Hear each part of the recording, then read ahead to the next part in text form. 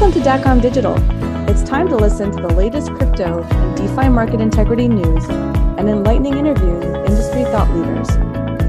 This episode welcomes Kate Goldman, Senior Policy Associate at Elliptic, with Chen Arad, COO and Co-Founder at Solidus Labs. Hi, everyone. I have the absolute pleasure of having Kate Goldman here. Kate is Senior Policy Associate at Elliptic. Elliptic are close partners of Solidus Labs, Yes. but they are way more than that. They're leaders in on-chain analytics and doing incredible work advancing clean and safe crypto markets. So, Kate, first of all, wonderful having you here. Thank you. Thank you for having me. Tell us a little about yourself, because we got to chat yesterday. We're here at Permissionless, so with a beer yesterday, we got to chat a little bit about your journey into crypto, and it's interesting. So let's hear it. I don't think anyone in crypto has a non-interesting journey. That's one of the into fun this things space. about the industry, right? That's why it's so weird and so good. That's why I'll never work in like traditional banking or traditional finance. I have too short of an attention span and I like the weirdness. But so anyways, I was in college and I was working with lobbyists at the ASPCA, working to overturn breed-specific legislation. That has absolutely nothing to do with tech. It has nothing to do with finance.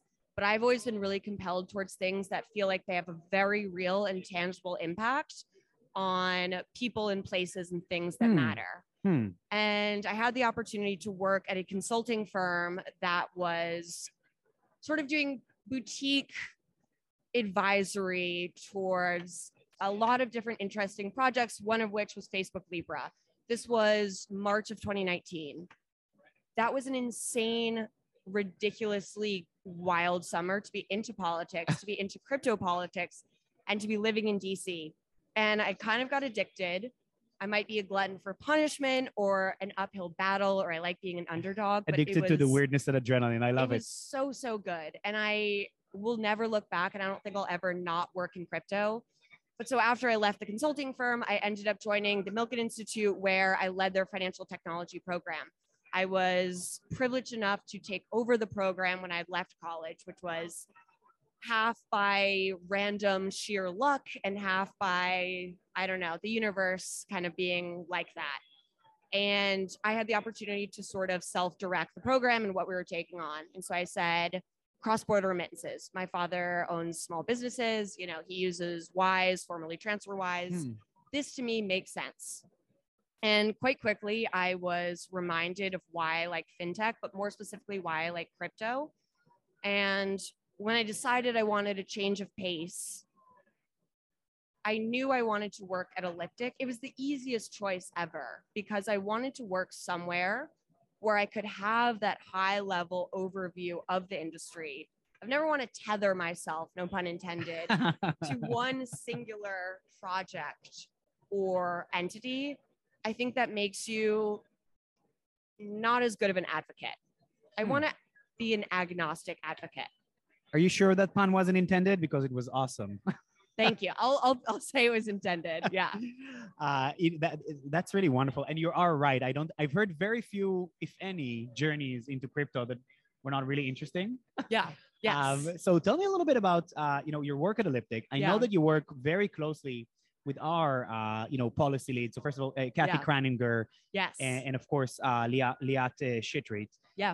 On our team, and we do collaborate. We did start collaborating recently as part of the Crypto Market Integrity Coalition. Right.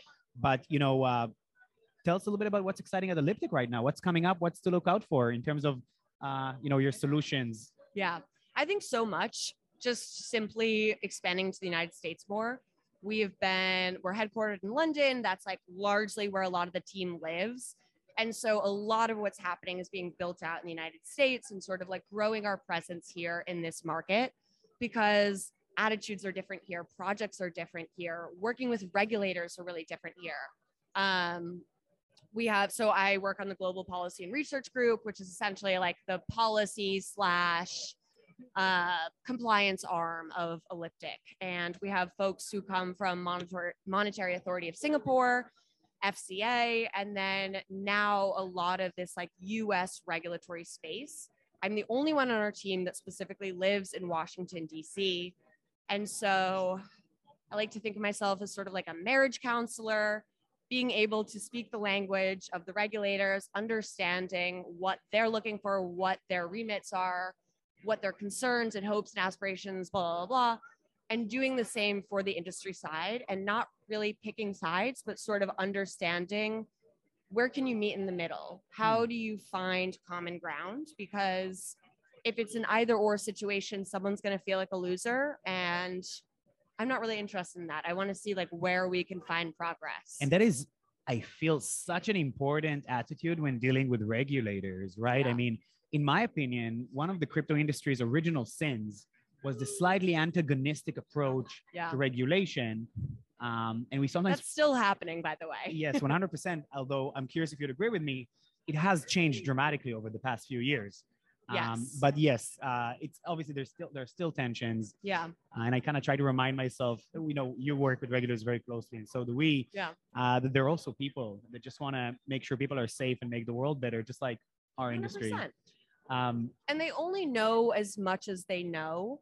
And so I think one of my biggest gripes with crypto is, and especially in the lobbying space. So I myself am not a lobbyist, but it's a small town. Most of my friends are. And the attitude that I've heard from staffers and other lobbyists is that the crypto industry comes in and expects there to be a certain degree of knowledge and respect. And that is just like quite simply not how the Hill works.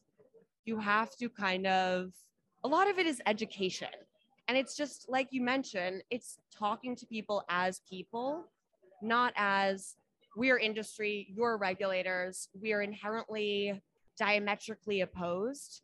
It's you're a person, you have, you want financial security, you want to feel safe, you want to be economically prosperous. So do I. And it's like, how do we find common ground? And I think a lot of that is moving in the right direction, but you're absolutely right. It's been a slow, an emphasis on steady process. I think it's moving in the right direction because of incredible professionals like you who are helping usher the conversation. I also think that we really need to remember, I think it's a Bill Gates saying that people tend to overestimate what can be done in a year and underestimate what can be done in 10 years. And regulation generally is more towards the decade than the year. Yes, yes. But listen, anything that we should expect from Elliptic very soon? Anything coming up that we can be excited for? Yeah, I mean, so the market intelligence team, like that is a huge project that's coming out. That's sort of been the brainchild of one of our co-founders, and he was actually coming tomorrow to the conference to speak. Is that Tom? No. So it's Brian. He's coming. No, Tom just had a baby, so he's on paternity leave. I heard. Well, sorry for making this gossipy, but I just... No. We're all very excited. I love all your founders. I've been an avid fan for years. Me too. I think it's really lucky to work at a company where it's just genuinely like good people. Like these are people I would want to be friends with, even if we didn't share, a company. What more can you ask for in a workplace, huh? Listen, we all spend so many hours at work. You kind of have to like your coworkers.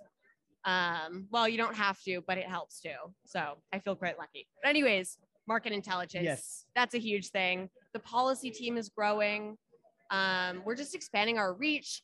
I think something like a quarter of the company was hired in the last 3 months, which is ridiculous to say and so exciting.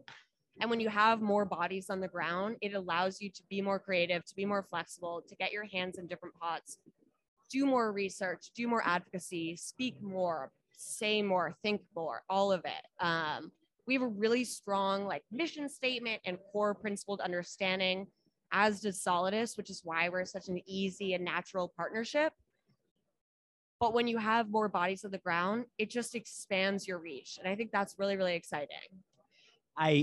Again, couldn't agree more. We are totally in sync, which I guess is not too surprising. I would hope so. How closely we work together. I guess to conclude, I mentioned to you I might ask about this, but I'm always curious because so many policy people live in Washington, D.C. Yes. And it's obviously not super related to the rest of the conversation, but Washington, D.C. or New York? Are you there because of the policy or because you love the city? And if not, where would you live? I wish I could take the people in New York and plug them into DC. DC is, and I feel comfortable saying this because I live there and I work there and I love it.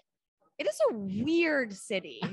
New York is super weird, but DC is even weirder. And I love it for those reasons, and I hate it for those reasons. And I would say it's incredibly small and insular.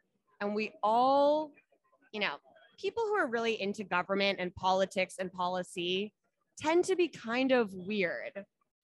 And then when you chuck like 1 million or so or 800,000 of them in one city, it produces a pretty weird place. And we're all nerdy in the exact same way.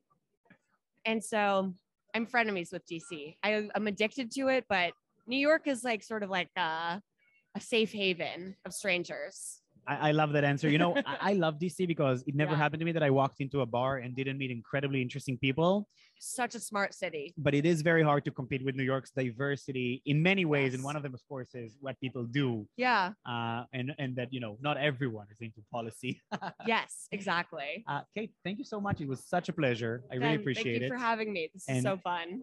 Yeah. And thank you for the amazing work you do and that Elliptic does. Likewise. Thank you. This episode of DACOM Digital was brought to you by Solidus Labs. Thank you for tuning in. Don't forget to subscribe and be sure to join the conversation by following us on LinkedIn and Twitter.